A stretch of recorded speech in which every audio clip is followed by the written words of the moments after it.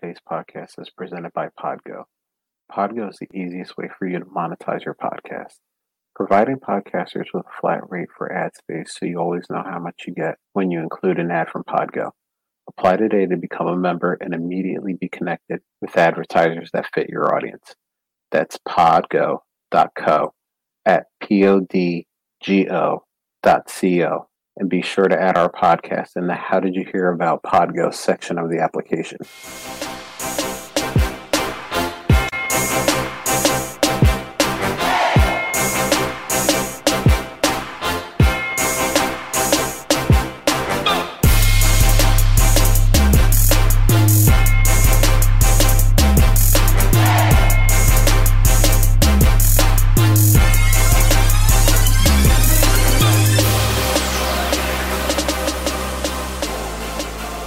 All right, everybody, welcome to episode 55 of the Fantasy Timeline, a proud member of the Dynasty Addicts Podcast Network.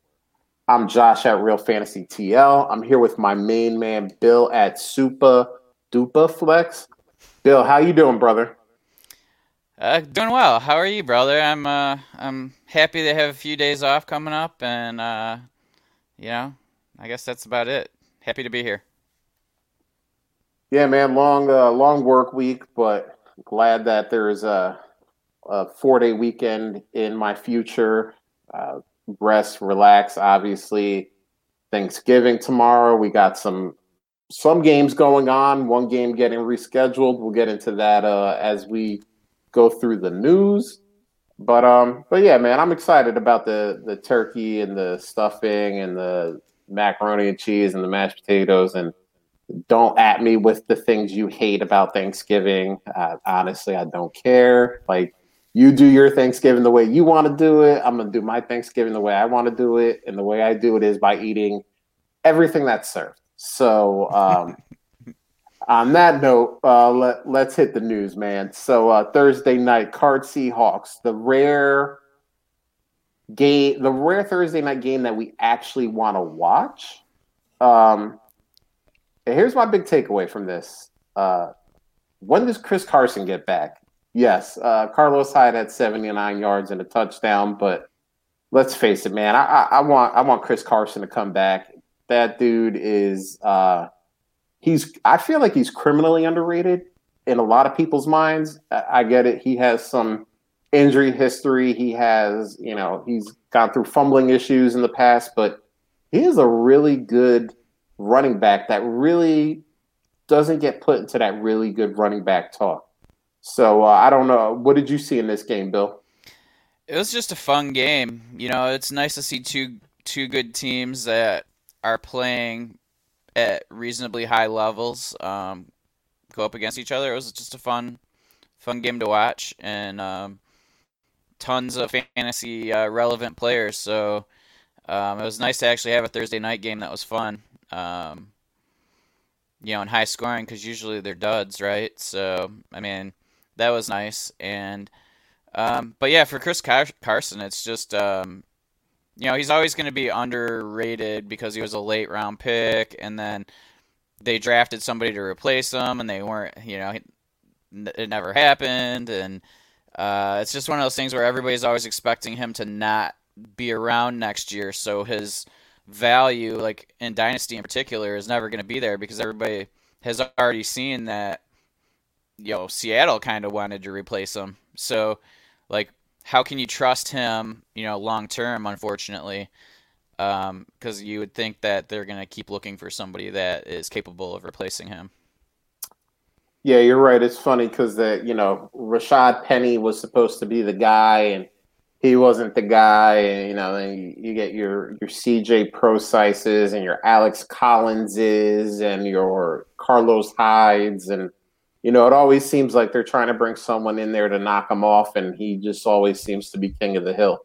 So, and here's some good news, Bill. Talking about Thursday night games, we have two games with heavyweights going this Thanksgiving. We have Lions Texans starting our day off, a clash of perennial powerhouses, and then we move right into the Dallas Cowboys and the Washington football team, which is another, NFC East, maybe the best division in football right now. I'm going to use this term loosely. Yes. But the Lions are going to be the best team that plays tomorrow with 4 wins. And people who are listening to us on podcasts know we did not freeze. We're just sitting there really reflecting on the fact that the Lions are the best team record-wise that is going to play on Thanksgiving. Fortunately, it is Thanksgiving, and we really don't care who's playing. We're going to watch it. But that's 2 bad games, right? Like, that's just bad.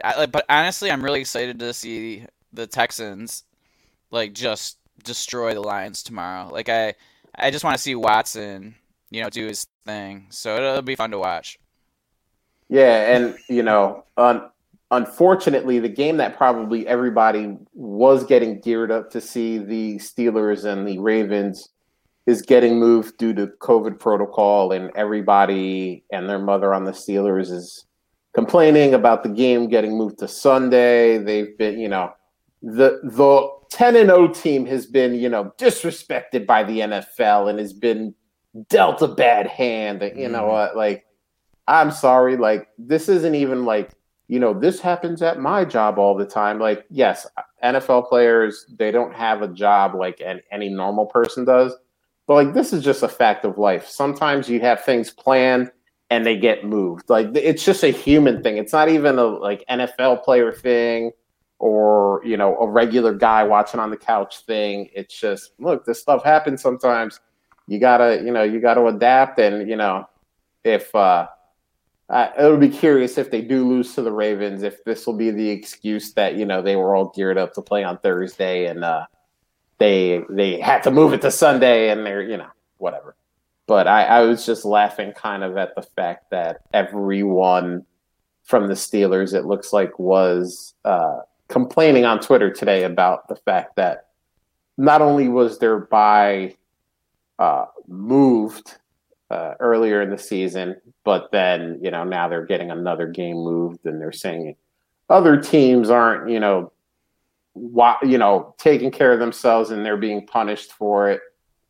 I mean, at the end of the day, is it annoying? Yeah, but would you rather just have the Ravens and the 45 guys on their team that have COVID just come out there and, they're landing on top of you, they're sweating on top of you, they're breathing on top of you. I mean, I understand being a little miffed about it, but I would rather have a game moved a few days and maybe lessen my chance of getting the COVID than just playing on a Thursday because it's what was on the schedule. But that's why I'm not an NFL player. So we'll move on. Eagles, Browns. Dude, everyone was saying, listen, the weather was bad. Carson Wentz didn't have a good game because the weather was bad. Travis Fulgham didn't have a good game because the weather was bad. But you know who had a good game? Nick freaking Chubb. 114 rushing yards. He's so good. And he's somebody that I feel like should be in that top 5 running back conversation. And he was injured. He missed some weeks. I get that. And I feel like he's a guy that's kind of always left out because obviously you're going to bring up CMC, Saquon, Dalvin Cook, Zeke, and Nick Chubb kind of gets pushed to the back of the line, but he's really good and he's proving it. A lot of people were talking about, Kareem Hunt. Kareem Hunt is going to take from him, but those guys, I mean, I think they work better together actually than they do when they're apart. So they're not really taking away; they're actually enhancing each other in a very strange way. But I don't know if you saw anything else or. Yeah, I mean, Wentz is making some really bad passes. I mean, it's just every week it's but we're seeing that from a lot of quarterbacks this year. It's really weird. And that might have been no training camp. I don't know, or you're just not getting the timing with your receivers. It could just be something like that. But offense is up this year because the defenses don't, right. It's just like when there was the strike year or the lockout year or whatever, the defenses just were terrible that year. and that's exactly what's happening this year. So that doesn't make a ton of sense. Um, but yeah, as for Chubb, like, I mean, the issue with him is his ceiling is lower, so for fantasy, he's not going to be considered top 5 because of Hunt. But they do make each other more efficient because they don't play nearly as much as some of those bell cows, so they're always fresh. And it's just like it almost like they're symbiotic in that way. You know what I mean? Where it helps them. Um, yeah. As for anything else in that game, there really wasn't much that was exciting. No, there really wasn't. I mean, that that he was the one person obviously I live in the Philly market, so I did see that game. He was the only person that really did anything that you saw that you were like, oh wow, that's actually pretty good. I mean, everyone has seen the Carson Wentz pick six, and I'm gonna give him a pass on that because he was getting straight up drilled as he was throwing that ball. And I mean, let's face it, any quarterback gets drilled while throwing a ball, there's a potential of a pick. And it just so happened that the linebacker was right where the ball ended up, and there was no one in sight. It looked like it was a running back screen to Sanders, and he got popped. And uh, Seone Takitaki, probably the best last name in all of professional sports, takes it to the house for a pick six. So yeah, Wentz is struggling, but hopefully for Eagles Nation, he can maybe get some things back on track. One thing about that is, like, you're in Philly area, so is there really talk of him getting pulled? Yeah. Yes, yeah. Okay. That I mean, surprises me a little bit. the um, the fan base wants it to happen, and while the coaching staff is steadfastly saying that Wentz is the guy, he's going to be the starter. Even after that game, Doug Peterson said there was no reason to pull him. That's that. But I want to bring this up since it came through. Lindsey Kennedy on YouTube going with Clinton Dix also. Yeah, actually, it's a great first name, last name combo. Ha ha, Clinton Dix. I mean, you could go a lot of different ways with that and mix up the first, the middle, or the first and the hyphenated last name, and make it what you want. But yeah, that's also a good one. If Seone Takitaki and Ha Clinton Dix ever had a kid that Taki Dix, I mean that might be a good hyphenation too. So, Yeah. just a quick story, and it's not at all to do with football, but there is two streets by where I live, and one is called Champagne, and the other one is Dix, Dix, like Clinton Dix. Yeah. And there's a woman I know, and she said she grew up on Champagne and Dix.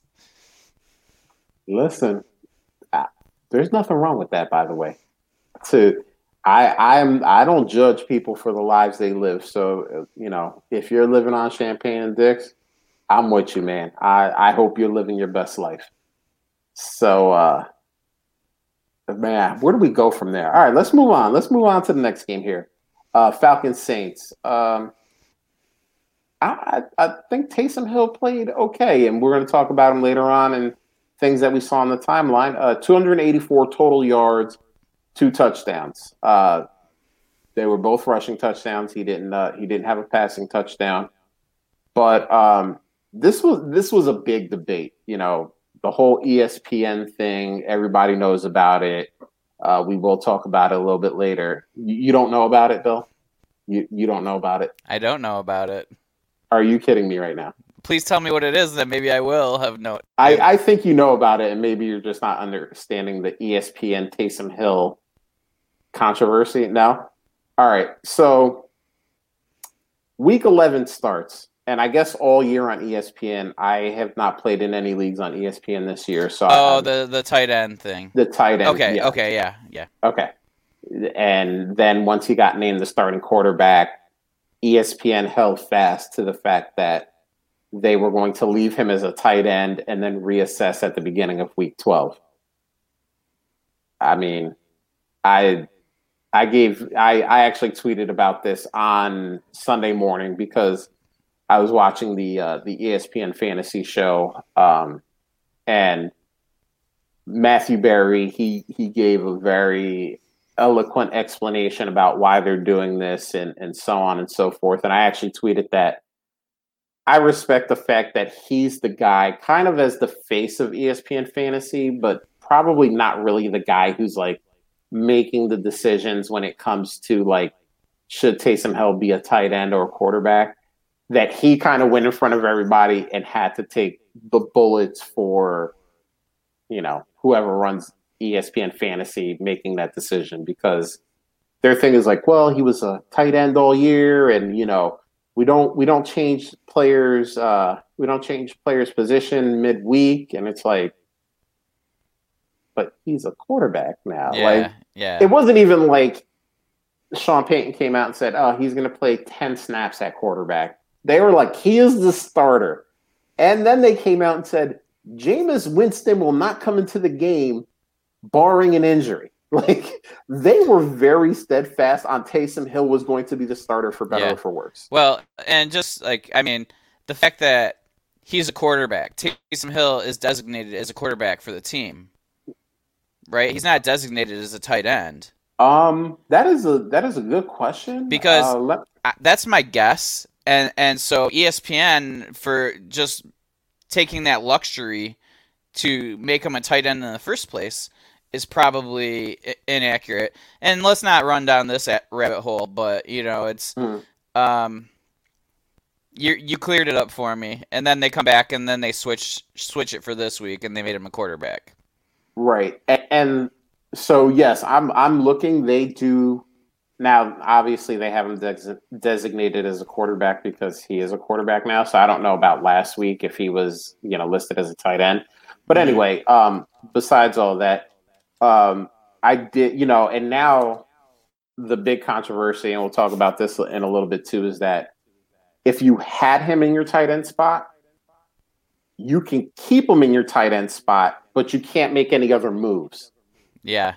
So it's kind of like, okay, like you can pretty much play this lineup until someone in your lineup either gets injured or has a bye and you need to replace them. But if you don't have any Bucks or Panthers on your team, you've run through the buys. You're set. Your team, barring injury, obviously, your team is your team. So it's kind of like you could, in theory, run this 2 quarterback in a 1 quarterback league for the rest of the season. And someone is going to win a championship doing this. And there's going to be, there's going to be pitchforks and torches. But we're going to talk about that a little bit later, so we don't want to get too deep into it now. So we're going to move on to the football team against the Bengals. Look, and we talked about this guy a couple of weeks ago, and I personally said, I am not buying the hype, so to speak. But Antonio Gibson, man, 104 total yards and a touchdown. It's weird because last week it was J.D. McKissic getting all the targets, and it's like, they also threw it a lot less in this game. I think they only had like 25 passing attempts, which the week before they had like 50. So I guess in higher volume games where Alex Smith is going to throw more, I guess you're going to see more J.D. McKissic. And in games where the passing volume is a little bit lower, you're going to see more of that Antonio Gibson. But I'm going to give him credit. I mean, I'm not going to dump on the guy after he has a game where he goes for over 100 and a touchdown. Obviously, I'm bearing the lead here because this is very sad to talk about. Everyone probably knows Joe Burrow, ACL, MCL, anything that ends in a CL is tore up. I mean, everybody's talked about it. It's criminal that the Bengals did not put some semblance of an offensive line in front of him. It finally caught up to them in week 11. He is out for probably a year. So it's not even like, hey, we're going to come back in 2021 and start with Joe Burrow. I mean, this is probably, you're not seeing Joe Burrow to the end of 2021. You know what I mean? And that really sucks because I mean he was balling out, man. People were paying up for T. Higgins because of the connection that he and Joe Burrow had, and now we thought it was going to be Ryan Finley. Now it's some other guy. I'm blanking on the name right now, which is funny because, of course, they announced this on Thursday after waiver or on Wednesday after waivers have run, and I picked up Ryan Brandon Finley. Allen. Brandon Allen, that's right. I picked up Ryan Finley in a couple leagues, so that was fab well spent. But is there anything obviously besides the Burrow heartbreak and the Gibson breakout that you want to talk about? Yeah, I mean, with Cincinnati, I would be really worried about potentially playing T. Higgins. I'm not too worried about Boyd going forward, but T. Higgins, I'm a little bit more worried about. Boyd being in the slot, usually that's a little bit more of a comfortable throw for a quarterback. So I would probably sit T. Higgins this week if you have anybody that's even in the same range as him. And that sucked. Yeah, I mean, Burrow, he might be worth buying right now if you're in like a 2-year plan or something, to make, especially in Superflex, to, make a move for maybe there's somebody who's competing or contending and needs a quarterback, and you might be able to make a decent move for, the long term. As for Washington, I mean, it's going to be hit or miss a little bit. McLaurin still does well regardless. He's the only guy that I'm happy playing going forward. And Gibson, of course. And I actually just traded for J.D. McKissick in a league where I was starting two guys that probably none of us had ever heard of. So J.D. McKissick is now a starting running back for one of my teams that's 8-3. Yeah, hey, listen, I have a 10-1 team that I've been trying to add J.D. McKissick to. But so I want to bring up 2 points, and you actually brought up a good point about Burrow.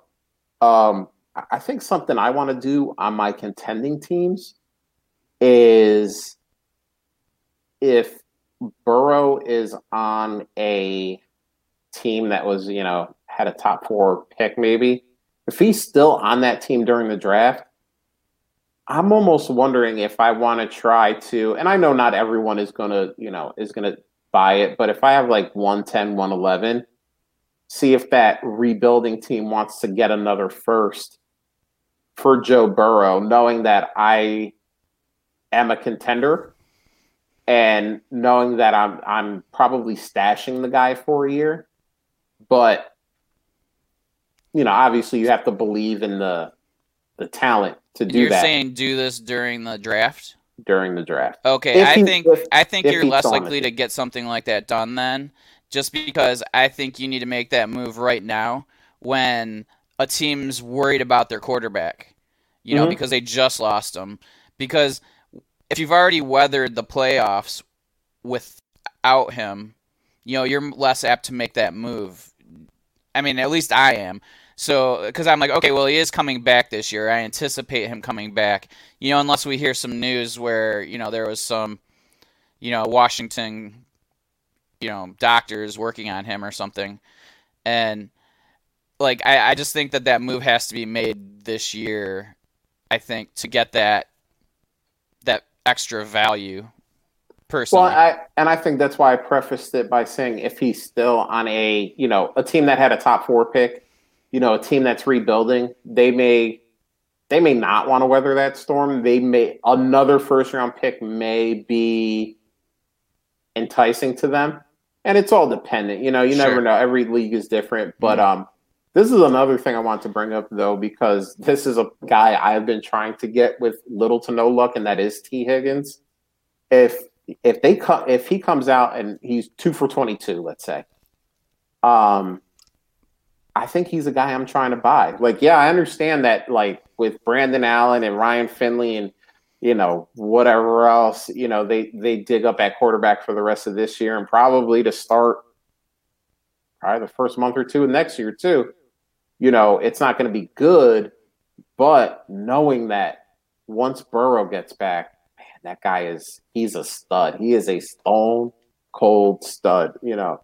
Our main man, Dynasty Outhouse. He's all hashtag was a big Clemson wide receiver, and I was unsure about him going into draft season, but I'm sure now. Yeah, hard to not be, right? I am sure now. I didn't say he sucked, and I didn't say he was going to be a stud, but golly, he is good. He is very good. So he might be a guy. Maybe this week doesn't do it because the T. Higgins owner has 11 weeks of seeing what he can do, but maybe 3-4 not so great games. Maybe that's when you can slide in. I know a lot of people were saying that it would take probably a mid-first to get T. Higgins off your hands. This is maybe after 3 or 4 games that don't go well, maybe it's a late first. Now it all depends. T. Higgins could also ball out with these bums, and it doesn't matter. You ain't getting them again anyway, but it might be something to keep an eye on. Yeah, and I'd pay a first and second for him if that was necessary. If you're talking about a late first and somebody that's not quite gonna make it happen, and you're a playoff team, I'd do a first and second for him, even if he struggles the next 3 weeks. Yeah, I get your guy, right? All right, Lions Panthers. DJ Moore goes 7 receptions, 127 yards. Curtis Samuel, 8 receptions for 70 yards and a touchdown. Blank the Detroit Lions with Philip Walker, as I saw on the bottom scroll, which I was like, Philip? I didn't know he changed his name to Philip. It was old PJ in the XFL, but now he's in the NFL. He's fancy, Philip. So, yeah, he's fancy now. So, what?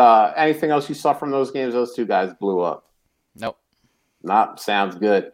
Steelers, Jags. Listen, I don't even know how many more nice things I could say about Deontay Johnson. 12 receptions, 111 yards. That boy good. We've been talking about him since November of last year. Okay, people? We were here. Everybody says, I love Deontay. No, we love Deontay for a long-ass time.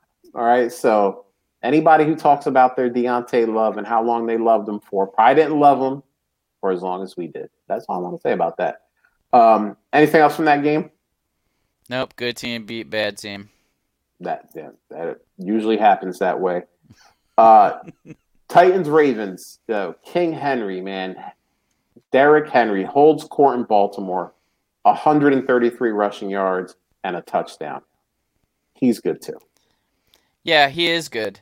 And he's also very big and very fast and very capable of wearing a defense down. I mean, it was just crazy like how the Ravens kind of looked like they had everything under control into the third quarter, and then you just started seeing guys start struggling tackling Derrick Henry. And then in the fourth quarter he does what he does. I mean, it's like you can write the story beforehand, and this is what's going to happen. He's not going to look great the first half. Then the third quarter, he's going to start looking okay. And then the fourth quarter, he's going to dominate.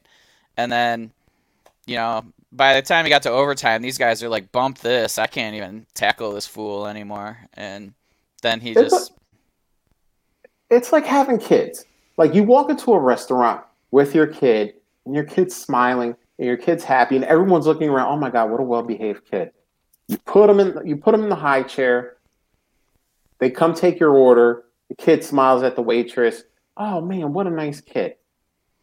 Then, like, the food is, like, 5 minutes away from being done. That kid is throwing Cheerios. He is colored all over the table in a crayon. The iPad is not doing it. And you're like, what the hell just happened? This kid walked in the door. He was so nice. And now all of a sudden he is awful. And that's Derrick Henry.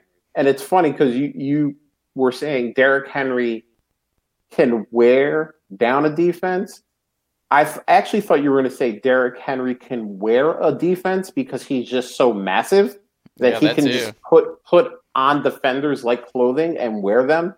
which I mean, we've actually seen him do that before. So, but yeah, I mean, yeah, I always remember the picture of him next to Dion Lewis, Oh and yeah, that's funny. it literally looked like a dad who was taking his kid to work, and these were two grown ass adults that were NFL players, and one looked like an adult and the other one looked like a child standing next to each other. That picture I will never forget.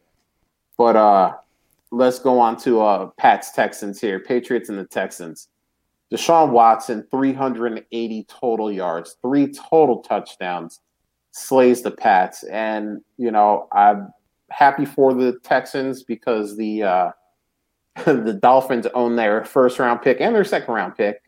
And it was getting a little depressing when it was in the top 3 and you're like, God, this team is terrible, and they don't have a first round pick, and they don't have a second round pick, and they don't have Hopkins. Then they don't have Hopkins. Oh God, why? But hey, they got Laramie Tunsil. I mean, it's better than nothing. No, I'm pretty sure nothing would be better if they could get all those picks back. But is there anything else from this game that caught your eye? I don't think so. I mean, it's just you know, the offense for New England is just rough, and you know, I just don't know. Like, they just lost Burkhead, who was really the most productive running back. So I mean, I guess maybe, but then they bring Sony back, so it's like, what the heck's going on? I don't even know like where to even start with that backfield still. You know, you'd think it would clear up after losing a guy, but nope, it doesn't. So, still a mess over there. And I think Cobb's out this week with COVID. So be careful in your lineups for that. Cobb and what's the other wide receiver? Anyway, it doesn't matter. Played for Miami for a little bit. Miami for a little bit. Kenny Stills. Stills, yes. Thank you. Kenny Bills. So QT might be a thing. Yeah, he might be a thing. Actually, Randall Cobb got put on the IR. Oh, okay. Looks like they're saying a toe injury here, and Kenny Stills isn't traveling with the team. Looks like a quadriceps injury. So, if you're in some super deep leagues and Cobb and Stills were guys that you were were going with, then you gotta go somewhere else. So Larry Monkey, co-host of the Dynasty Hot Sauce podcast, Dynasty Outlook, God Winner God, and I'll preface this by saying Larry had a birthday bash on Monday. A 4-hour extravaganza. Everybody was on, from little old me to guys like Scott Fish, Ryan McDowell, Samantha Praveet, Faith. I'm missing people, and I'm sorry, but there was a lot of cool people on, and I don't remember who brought this up. There was a conversation about Godwin and where do you rank him, and is he still good? Is he not good? There, a fight broke out over that, and someone brought up the question: Godwin or God? So, Bill, I'm gonna go with you first. Is it Godwin or is it God? I think Godwin's probably the better wide receiver. So I'm gonna go with Godwin. I don't know, man. I mean, Godwin is he's elite. I'm not gonna lie. But I mean, we're talking about God here. I mean, the guy he's a natural athlete. He does all of his best work in sandals. So could you imagine putting a pair of cleats on him? It would all go to hell. Oh, that's a good point. All right. You convinced me. I was going to go with God, but now I'm going with God win. So, okay. Larry, thanks, Larry. You got two Godwins. But you know what? If you have God, I think you can get some picks for him. I think you can get a nice little package. Um, Trade him to and Houston. oh man, they need him. That's for they need all the Not help they can tomorrow. get. Not to, now watch you say that, and you know the Lions are going to come out there and shock Yeah, the they probably world will. They probably will. and win that game Yeah. because you want Matt Patricia gone so bad. So you know this game is a W for the Lions just to spite you. Yep. All right, let's look it up. Dolphins Broncos. Uh, Denver rides Melvin Gordon 84 yards, 2 touchdowns to what I think is an upset of the Miami Dolphins. They're playing well. That team is looking good, and it was an upset. And Tua did not look great. Brian Fitzpatrick came in at the end of that game, and then Coach Flores said at the end of it, that there's no controversy. Like Tua's the guy. It'll be interesting to see how Tua reacts because once he came in at Alabama, he did not ever come off the field again unless he was injured. So I'm very curious to see how he'll react. I think he'll react well, but it's always interesting to see. Anything else you saw from that one? No, I mean it was just like a rookie quarterback, against a really good defensive coach, and it was just one of those things that rookies are going to get confused here and there, and I think that's just what happened. And you throw the vet in just because the speed's a little bit slower for him, and I'm not worried about Tua because of that. I don't think that's even like a conversation piece, to be honest with you. I mean, obviously we're going to talk about it, but it's nothing to worry about, and so not worried there. Yeah, I don't really have much to say about the other side. Nothing really Sounds good. caught my eye. We can move. We can move on. Cowboys Vikings. Now is Zeke back? 103 rushing yards. Is he back? Is it maybe the Cowboys reshuffled the offensive line? Andy Dalton was behind center. Does this give you maybe a renewed interest in starting Zeke if you have Zeke, or maybe trying to acquire Zeke on the back end? Dallas, I think, actually has a pretty tough remaining schedule, so I don't know if I would be in the acquisitions business for Zeke, but what about you? Is Zeke back?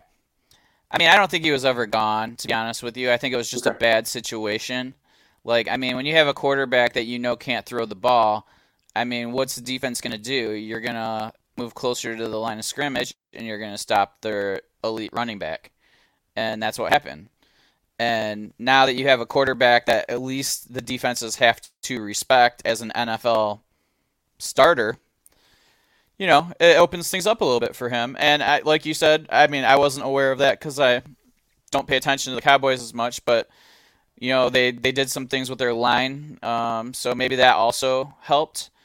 But I think that just putting Dalton back there changes the whole dynamic of the offense. So, I was starting Zeke regardless, because I still believe that he is, even if you don't want to say top 5, I mean, which I know you would say top 5, but even if somebody doesn't quite feel that way anymore, he's still a must start in my opinion. I don't think he's a guy that you ever sit. Yeah, and I'm sorry to the people. I lied about the Cowboys schedule. Obviously, tomorrow they have Washington, which, I mean, their defensive line is good. They do stop the run, so that is tougher than the name implies. Then they follow that up with the Ravens, which is a good defensive team. And if they get beaten by the Steelers, they may be coming into that game pissed off. But then it's the Bengals, the 49ers, the Eagles, and the Giants. So the last 4 there aren't really not world beaters for that last 4. So all right, let's move on here. Jets, Chargers. Herbert finally wins one. Massive performance, 366 passing yards, 3 touchdowns. Pretty much just doing what Justin Herbert's been doing all season for the most part. So, yeah, anything else from there? The Jets, I think that we're actually trying to win that game in the first half. It was weird. And Flacco looked actually okay in the game, minus that pick six to start the game. right. But he looks like actually an adequate backup. Yeah, Herbert every week. I mean, there's not one time when we're like, well, he's a rookie, he struggled with this. Like, it's just not happened. We haven't had to say that one time. And so, I mean, I listened to Trade Addicts today, and Har said that he's his dynasty QB2. Mm-hmm. And I mean, yeah, that might be a little ambitious for me at the moment, but Har's been kind of at the front of this Herbert thing for a while, and so I get it. It's his guy, and he kind of equated him to Mahomes a little bit earlier in the year, and before, when everybody's like, yeah, maybe you need to cool your jets a little bit, but I mean, he's making these deep throws that are just like spot on, or at least giving the receivers the opportunity to make these catches, and I mean, I forget what pod it was I was listening to earlier today, and they were talking about, like, imagine when Eckler comes back. It's not like they've been utilizing their running backs in the passing game. And so once Eckler comes back, he's going to start dumping it off to his running back. Like, I'm curious to see, like, where his, like, air yards per attempt is before and after Eckler. You know what I mean? Like, yeah, that'll be interesting. So he's probably going to be it's probably going to be dropping a bit, and that's only going to help him. So, yeah, it'll be interesting to see how this plays out. But I mean, he might even get better soon.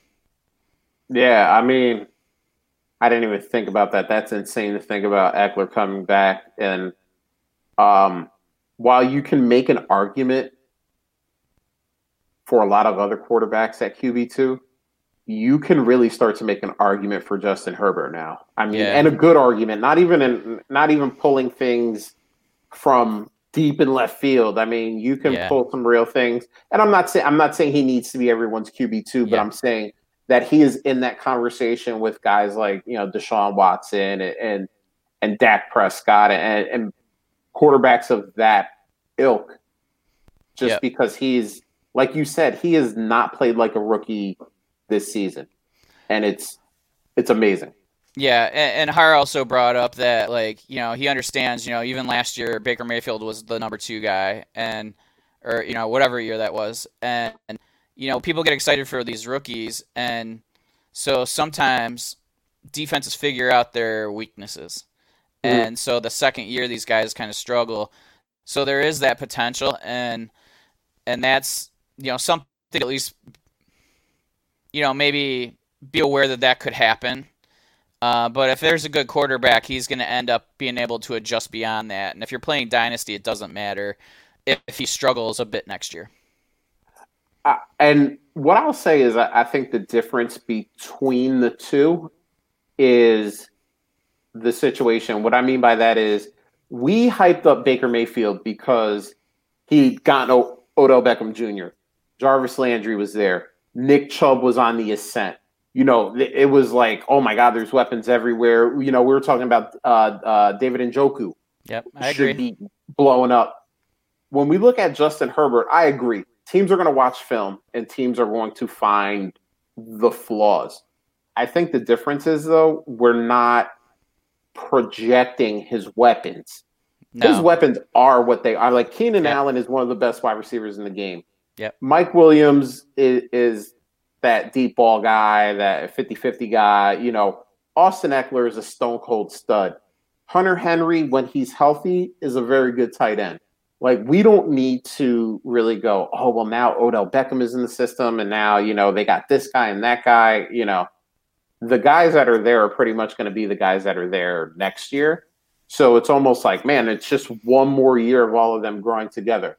But I do agree. Defensive coordinators are going to find some weaknesses, and they're going to try to exploit them. And, we'll see in year 2 if Justin Herbert can go on the Mahomes track where, we kind of thought this about Mahomes, and yes, the numbers went down. He did not throw for 5,000 yards and 50 touchdowns, but but he was still elite and continues to be.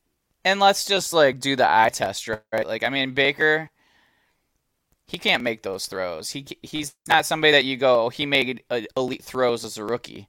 Like, there was no elite throws. He hit the wide open guys, and that's different. And so just being able to hit those deep passes and throw it accurately beyond 15 yards, that's a huge difference between these two guys. And so he's already got that going for him.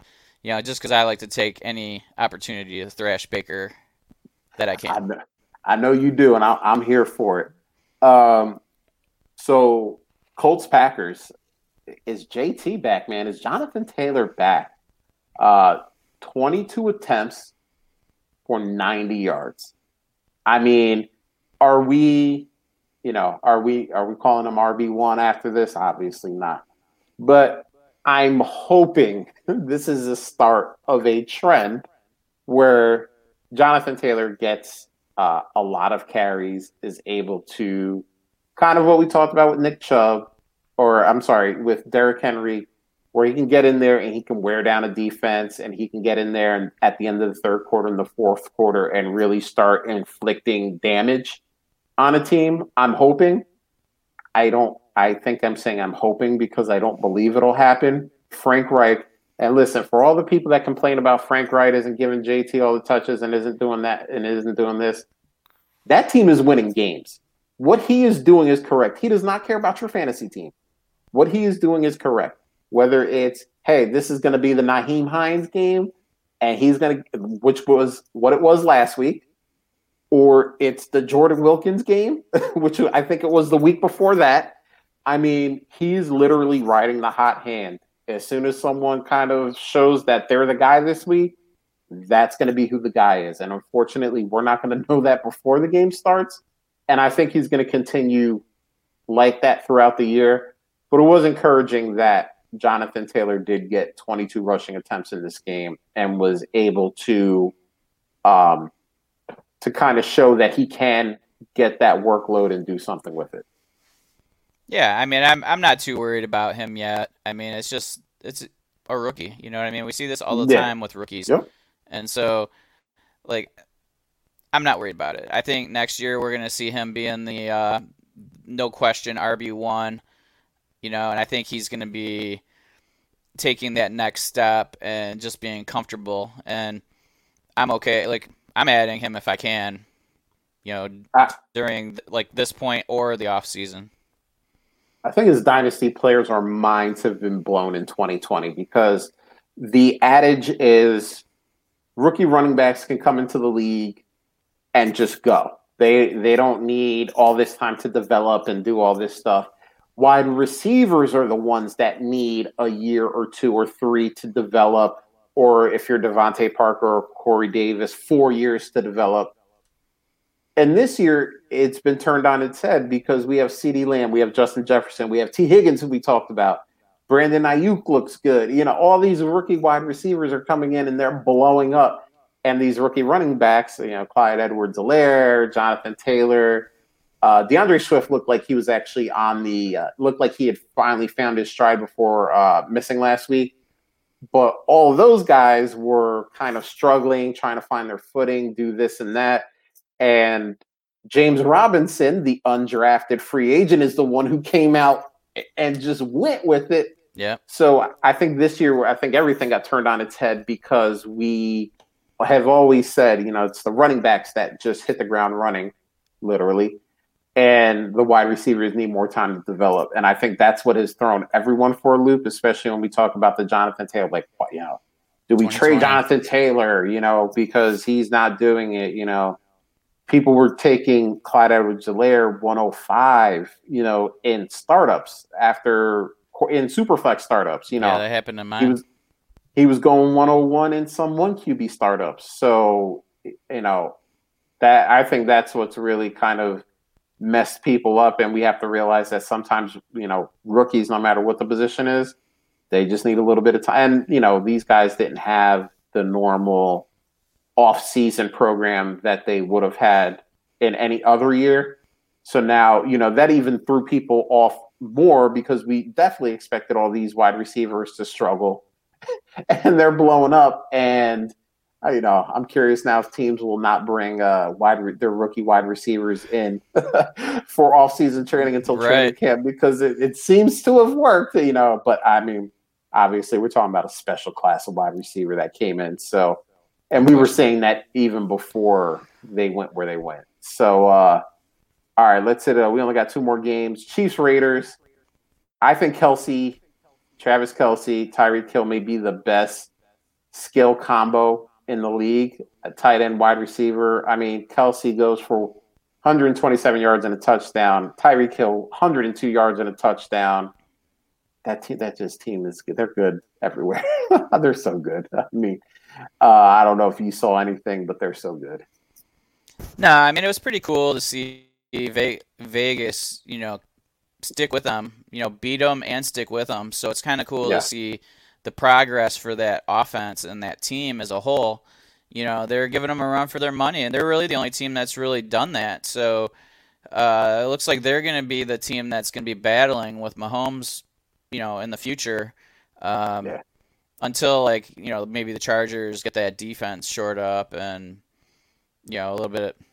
But I mean, that was kind of cool. And I mean, I don't even know what to say about Kansas City. I mean, it's just it doesn't Mahomes just makes everybody so good, and then to already have really talented players on top of that, it's almost unfair.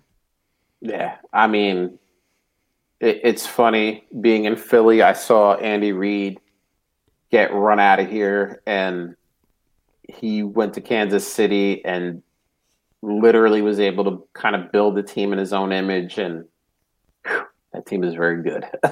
Yeah. All right, we're gonna move on to the Monday night game, the Rams and the Buccaneers, and Jared Goff. And we are actually gonna talk about Jared Goff in a little bit, but he's playing well. 376 passing yards, 3 touchdowns. I mean, yes, Jared Goff has his highs and his lows, but his highs are very high. I mean, the coaching staff there, they set up an offense that highlights what he does well and tries to hide what he does poorly, which sounds like every coaching staff should do that, but they don't. So it's good to see a coaching staff that accomplishes that goal. Bill, anything else from this game that you saw? Man, Brady just looked really, really bad. It looked like he wasn't even in the game, and he was so frustrated because he threw the ball 3 times to Fournette, and the ball just popped right out of his hands. And that third drop, man, you could just see Brady fuming, and I could see steam, it was like ghost steam, but I could see it, and I mean, he was just so pissed. So I think that we're gonna see something happen with the running backs. But I don't know what you can really do at this point, right? You got who you got, and I mean, you can't put McCoy in because he's just not dynamic enough anymore. He just doesn't have that agility. So it's you got bad pass catchers or bad running backs. So it's what do you do? You know what the player is going to do when you bring that running back in. If you're a bad catcher, he's going to run the ball, or vice versa. So I don't know what's going to happen to this team. I mean, they're so talented, but I think once they hit the playoffs, it's just going to be it's going to be a struggle for them. Yeah, and the difference between Tom Brady in New England and Tom Brady in Tampa, besides obviously age, which is Father Time is undefeated, but it's not even so much an age thing because he can throw well if he's not getting pressured. And yes, you can say that about every quarterback. But in New England, they didn't always have the most talented offensive line, but they made sure that they did things with that line to protect Brady, whether it was stunts or realignments or whatever the case may be. And it looks like Bruce Arians has his system, and it doesn't really call for trying to configure the offensive line to protect Brady. And they also had James White, right? Which a great Well, safety valve for a quarterback. Well, and that was going to be my next point. Not only did they have James White, but they had Rex Burkhead.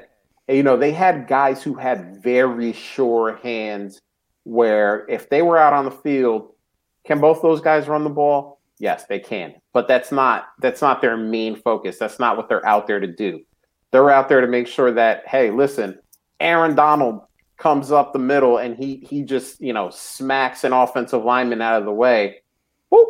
There's James White. There's Rex Burkhead, and they're catching it, and they can scamper for 5 to 7 yards, and just make sure that A, Tom Brady doesn't get hit, but B, they can keep the chains moving and they can keep drives going. And I'm actually kind of shocked that the Buccaneers didn't get one of those type of guys either through free agency or through the draft, because I mean, listen, Rojo, he can be good on occasion. Leonard Fournette can be good on occasion, but those guys aren't known for their pass catching chops, as they would say. And I'm shocked that actually a guy that they did have that they cut, Dare Ogunbowale, was kind of that guy last year, where it was like, all right, like Jameis is getting 3 guys thrown at him. All right, dump it to Dare for 3 to 5 yards, and let's not take a sack. Let's not throw a ball out of bounds. And they cut that guy, and they didn't. I don't think they brought in a guy who has that skill set. So it'll be very interesting to see Tom Brady in the playoffs, which I am going to assume they will be in the playoffs, because they can beat up on the bad teams and the bad defenses, but the talented teams and the talented defenses give them a hard time, and they're going to see a lot of those in the NFC playoff picture. So we'll find out. All right, so we hit all the news there. We're going to move on to the timeline, and we're going to talk about something we talked about a little bit during the news. This is from Riddell FF, the fantasy football guy at Riddell FF. I feel absolutely filthy for putting Taysom Hill in at tight end on ESPN. So, Bill, I want to ask your opinion on this first, because obviously everyone was giving their opinion during the week about this. Do you think it is bad form or wrong to have put in Taysom Hill as your tight end for week 11? Nope. That makes yeah. No, I mean, that's what the setting is. I mean, it was just the same thing as Ty Montgomery a few years ago, when everybody was saying, well, he's a wide receiver, but Green Bay was playing him at running back, and so people were getting running back stats from wide receiver position. I mean, it's just the way it is. And look, all platforms do this. On Sleeper, at one point, J.D. McKissick was a running back and a wide receiver. I think Cordarrelle Patterson was a running back and a wide receiver as well. There's a guy on MFL that is a wide receiver, running back, quarterback. Oh.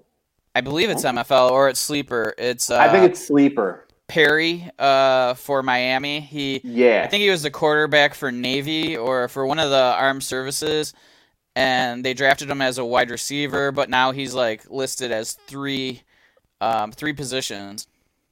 Yeah, and that's the thing. For as long as you're going to play fantasy, there are going to be players like this, and honestly, we just get more and more of them in the league every year. I mean, this was kind of the talk when we were talking about Laviska Shenault coming in.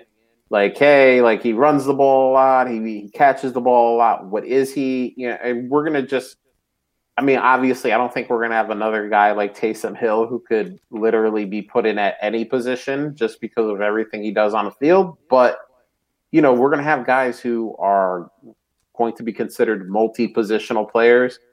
No, you shouldn't feel dirty. There were people who were like, you're wrong. It's not the spirit of the game, blah, blah, blah, blah, blah. Listen, if you had him and you were so inclined to play him at tight end, you should have played him at tight end. I would have. I'm not going to lie. I am not playing on ESPN this year. just because I had one league and then it got canceled on ESPN. That's the only reason why I'm not playing. It's not a personal stance or anything. But I would have played him. I would have put him in that tight end spot, or I would have put him in that flex spot, and I would have said, "All right, let's go." Like I have two quarterbacks in a one quarterback league. Sorry, I got the guy. I either won him with Fab or I was crazy enough for some reason to draft him and keep him until week 11. But that's what it is. No, you shouldn't feel dirty. I hope you won. Just because it was a cheat code. It was a loophole. It was whatever you want to call it, but it was within the rules of the game. And ESPN is also now you can keep Taysom Hill in the tight end spot, even though they've now classified him as a quarterback, but you can't make any other moves. So if your lineup is set and, you're through all your buys and you have your best team playing every week, you could possibly ride that until the end of the season. So, I mean, I've seen people today, commissioners are asking their Taysom Hill owners to please take him out of the tight end spot. But, I mean, honestly, if there's not, bylaws, let's bring up bylaws again because we talk about the importance of bylaws. If there's nothing in the bylaws or there are no bylaws, then keep them in for as long as you want. Keep them in for as long as you can and get the extra points. Now, I will say, while I think Taysom Hill played an okay game, they played Atlanta, whose defense has been notorious for giving up great stats. So I'm going to say he did okay, but I'm also not going to crown him as, the next QB1. We'll see if the defenses get tougher, if he still is putting up the kind of stats that he did last week. So I'm kind of reserving my judgment on Taysom Hill, but I think he played an okay game. So if you want, obviously at the tight end spot, like Travis Kelce, that's the only person that's outscoring him. Travis Kelce. So yeah, I mean, honestly, like it's an interesting thing just to talk about Taysom Hill as like a just more long term. Like I think he looked good for his first game as a starter in the NFL. Like he made some deep passes, he's actually able to make some deep passes, which Breeze really doesn't do much anymore. So it kind of changes the dynamic of the whole offense. Emmanuel Sanders had a couple deep passes and receptions, and it's interesting. Like maybe they do really intend for him to be the guy who takes over for Breeze. And I'm in a league in Trade Addicts 3, and I have Taysom Hill, and somebody offered me Mecole Hardman for him, and like I'm almost like, I'm lacking quarterbacks going into the future, and so I just said I'd rather just roll the dice and hold on to Taysom and see if he's going to end up being the starter next year. I actually didn't know what to ask for because like a second's not enough for me. Right. Like what's a second do for me really? So, like I said, I asked for a 22 first, and he didn't respond to that. But I think that's kind of where I'm at value wise for him right now in a super flex, just because to get a starter, I mean that's just worth it. I'd rather just let him sit on my bench and see what happens because you got him for virtually nothing anyway. Yeah, and it's funny because you said Mecole Hardman, and I was like, I mean, I wouldn't trade a bag of balls for Mecole Hardman right now. But Taysom Hill's value has now gone up because we've seen one game of him, and he played, in my opinion, he played okay. Yeah. Which, for a quarterback in a Superflex league, is fine because you don't need, 4 studs on your team. If you have a stud or two and then an okay, third guy to fill in on bye weeks and for injury, you're set. You're doing well. Yeah, and as a transition, I would rather have him than our next topic. Right.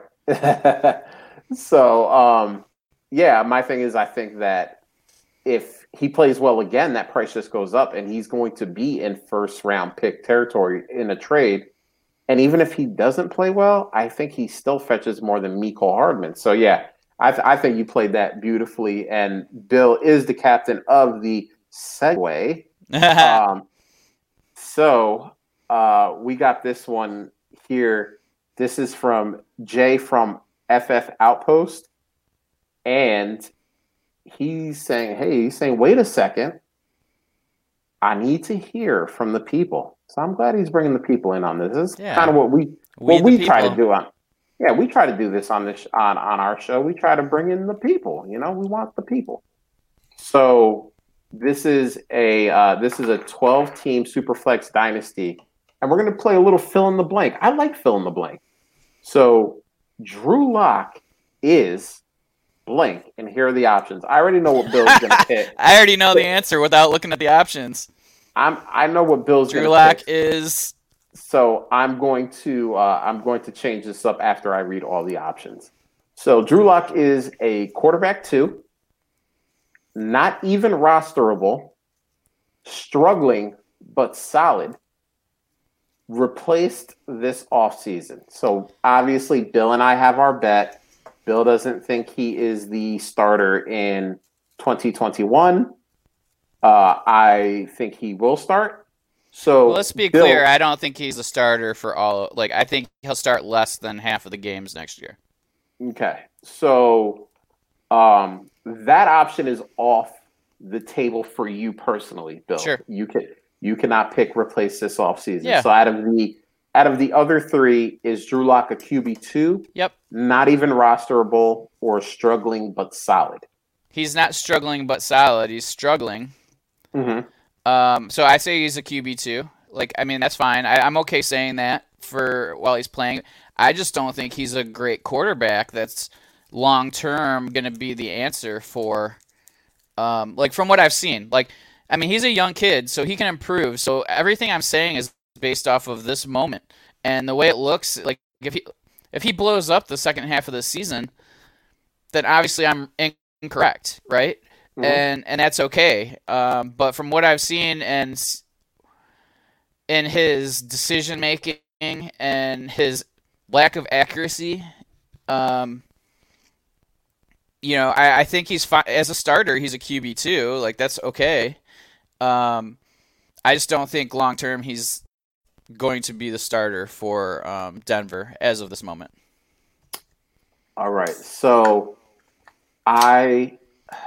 see, here's the thing. I picked struggling but solid, but the problem is that he's not solid. But what's solid? Because if a QB2 is better than solid, I think he's struggling but solid. You know what I mean? I could see where you would interpret it that way. I think solid to me is a guy who can be a QB1. If you're a solid quarterback, you could end up being a QB 9 to 15 range. For me, I think that he's battling to be the end of a QB2, 20 to 24. All right. So, and I was going to follow up by saying I hate that wording because solid to me seems okay, but solid could obviously be interpreted in a myriad of ways. For sure. So that's the reason why I picked that. Yeah. Because he is struggling. I think we all can agree. Yeah. Well, can we? Yeah, just remove the second part. Let's just say struggling. But I actually, Bill, we're here for each other. We're a team. We do things for each other, and I actually want to bolster your point here. So I went on MFL and I looked up the points per game for Sir Drew Lock. Take one guess out of the top 32 quarterbacks where Drew Lock ranks on that list. He is in the top 32. Yeah, I was going to, that's a good question. I have no idea the answer. He's had a lot of junk. Is this points per game? Points per game, yes. Okay. He has a lot of junk time stats. I'm going to say 18. 18. He's probably, yeah. Okay. So at 18 is Theodore Bridgewater. Oh, he's way worse than Teddy. Right. So I Okay, will. 27. That is Daniel Jones. Oh, well, I would rather have Daniel Jones. So Drew Lock comes in at 30. Oh wow. Let So let me throw some of the names, points per game, that are ahead of Drew Lock. Dwayne Haskins. And we have taken a mighty big dump on Dwayne Haskins. We already talked about Daniel Jones. Saint Nick Foles ahead of Drew Lock. Here's one for you. Here's one that'll give you a chuckle, and it's a 1-game sample size. Oh. Garrett Gilbert Grape. He looked good. Points per game. Better than Drew Lock. So I'm actually strengthening your point, and that's why I said we're here for each other. Thanks, brother. It's not, and it still doesn't lead me to believe that they're gonna replace him, just because I think that they're going to attack other needs. I think that I think Drew Lock is on like this, I think 2021 is going to be the year he has to prove that he's either going to be the long-term option or he's going to be out of there. So, but yeah, he's not doing well. Like, no. Let's face it. I mean, that leash is going to be so short next year. Like, I mean, that's where my brain's at least. Yeah. So it'll be interesting to see. We still have to come up with some terms for that bet, but yeah, so there you go. And actually, replace this offseason back on the table. A QB2 is leading right now at 33%, but replace this offseason is second with 31%. So people have some very diverging thoughts on. Well, and those aren't mutually exclusive, right? Like, I mean, he is a QB2. Well, he's not. He's QB3. He's not a QB2. Okay, disregard. Yeah, so it's going to be interesting for sure, because obviously Bill and I see some different things, and obviously the people voting in this poll are seeing some different things as well. So this last one we got here is from our friend of the show, John Bauer, at the Bauer Club. They discussed this last night on their episode of Dynasty Theory. They're at Dynasty Theory FF. By the way, if you're not listening to them for some reason, man, do yourself right and listen to that. John Bauer, Mitch, Coach Dan, dude, all three of those guys are so smart about this game. They're so good at the podcasting thing. They do it all really well. It's entertaining. It's fun. It's informative. If you're listening to us, please go download their pod, subscribe, because they are doing it right. But let's get to the question here. They discussed this on their episode last night. They're interested to see how people feel. And I asked JB before if we could use this. He said, man, you never have to ask me. But I have too much respect for JB to not ask before using one of his tweets. So if you're a contender in a 12-team Superflex league, who do you prefer? So Joe Burrow and Jared Goff, two guys we talked about in the news portion. So are you going with Burrow or are you going with Goff? Who's your guy? I mean, if I'm a contender, it doesn't matter. I'm going with Joe Burrow. Like, I mean, like, it doesn't matter. I'm a Burrow guy. Like, I really like Burrow. Like, he was my top guy coming into the season. He hasn't done anything to, counteract that. He still looks elite. I mean, I think he is a top 10 quarterback right now. I'm okay weathering the storm with him. Typically, the way I play, I'm going to have 3 or 4 quarterbacks on my roster, so I don't have to worry about making a move for Goff. And I would much rather make a move for an aging quarterback that's on a team that's not contending. Like, I would make a move for maybe Rivers, or make a move for Breeze from like a team who's not, in the playoff contention, rather than trying to make a move of Burrow for Goff. Like, I don't mind Goff, but I just don't like the price, and I would much rather have Burrow on my roster. And to be honest with you, I'm not moving Burrow regardless of my situation in any of my leagues, unless I am just built to be a true champion and I need a second quarterback. Yeah, see, Bill, this is why it's good that there's two guys on this pod. Because we're talking about Burrow and Goff, and we're talking about a contender, man. Like, we gotta remember this. We're talking about a contender, which is why I need to tell you why it needs to be Joe Burrow, man. I'm with you 100%, man. Dude, he's shown you for the first 11 weeks of the season why he deserved to be the number one pick, why he was, the best quarterback in college football in 2019, why he led LSU to a national championship, and now that team is on the struggle bus this year in 2020. He's proven it all. So yes, I'm going with Joe Burrow.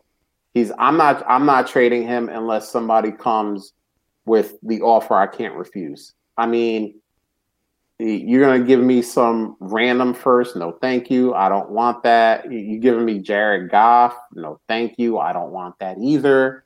Like, we've seen 11 weeks of Joe Burrow, and that dude we know is going to be great as long as he recovers from this injury well.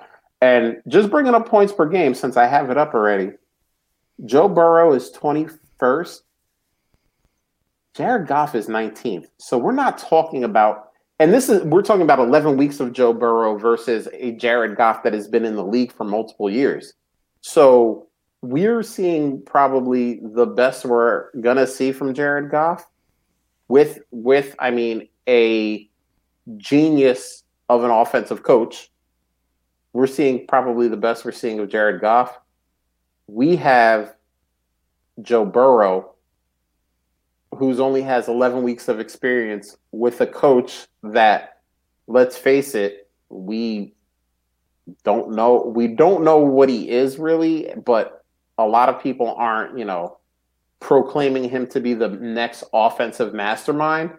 So, I mean, he could get upgraded in a year or two with, maybe Joe Brady, maybe Bieniemy from Kansas City. Like, there's a lot of options, and that job is going to become more attractive now because Joe Burrow is behind center. So, I'm with you. It's Joe Burrow. I don't have him anywhere, unfortunately, but if I did, it would take a haul to get him off of me because I think that dude is the real deal. I think he's going to be very good for a very long time, as long as everything goes well with his recovery from this major knee injury. So, Bill, that's it, man. We did it. We made it through another episode. Had a lot of fun, man. I love talking with you. You're my dude. The chat was going off. Lindsey Kennedy, Larry Monkey, so many people were in and out. It was crazy. Appreciate you guys in the chat. You guys make it so much fun. A lot of jokes today with Clinton Dix and Godwin or God. That was fun. Such a child. That just makes us laugh, and it makes it more fun too because it doesn't always need to be fantasy football and knowledge. It can be fun too. That's what we want, man. We want to have fun. We want to laugh and joke with each other and debate and do all that stuff. So it's fun. If you're watching this on YouTube or on Periscope, remember to hit the bell, subscribe. It's going to let you know when we go live, and we have other things going on, man. The DAP network is flying high. They're doing well, and we're going to have a whole bunch of other things coming on that channel. So make sure you're subscribed so you know when all that goes live. If you're listening to us on podcast, thank you very much, man. It's awesome. We appreciate that so much. Subscribe, rate, review. It helps get us out there. We read the comments when we get them. We appreciate that as well. So, Bill, I think on that note, I think we're getting out of here. Happy Thanksgiving. I'm thankful for you, Josh. Late. Oh man, you know what, man? I know you hit the late on me, but you can't say you're thankful for me and just run out the back door.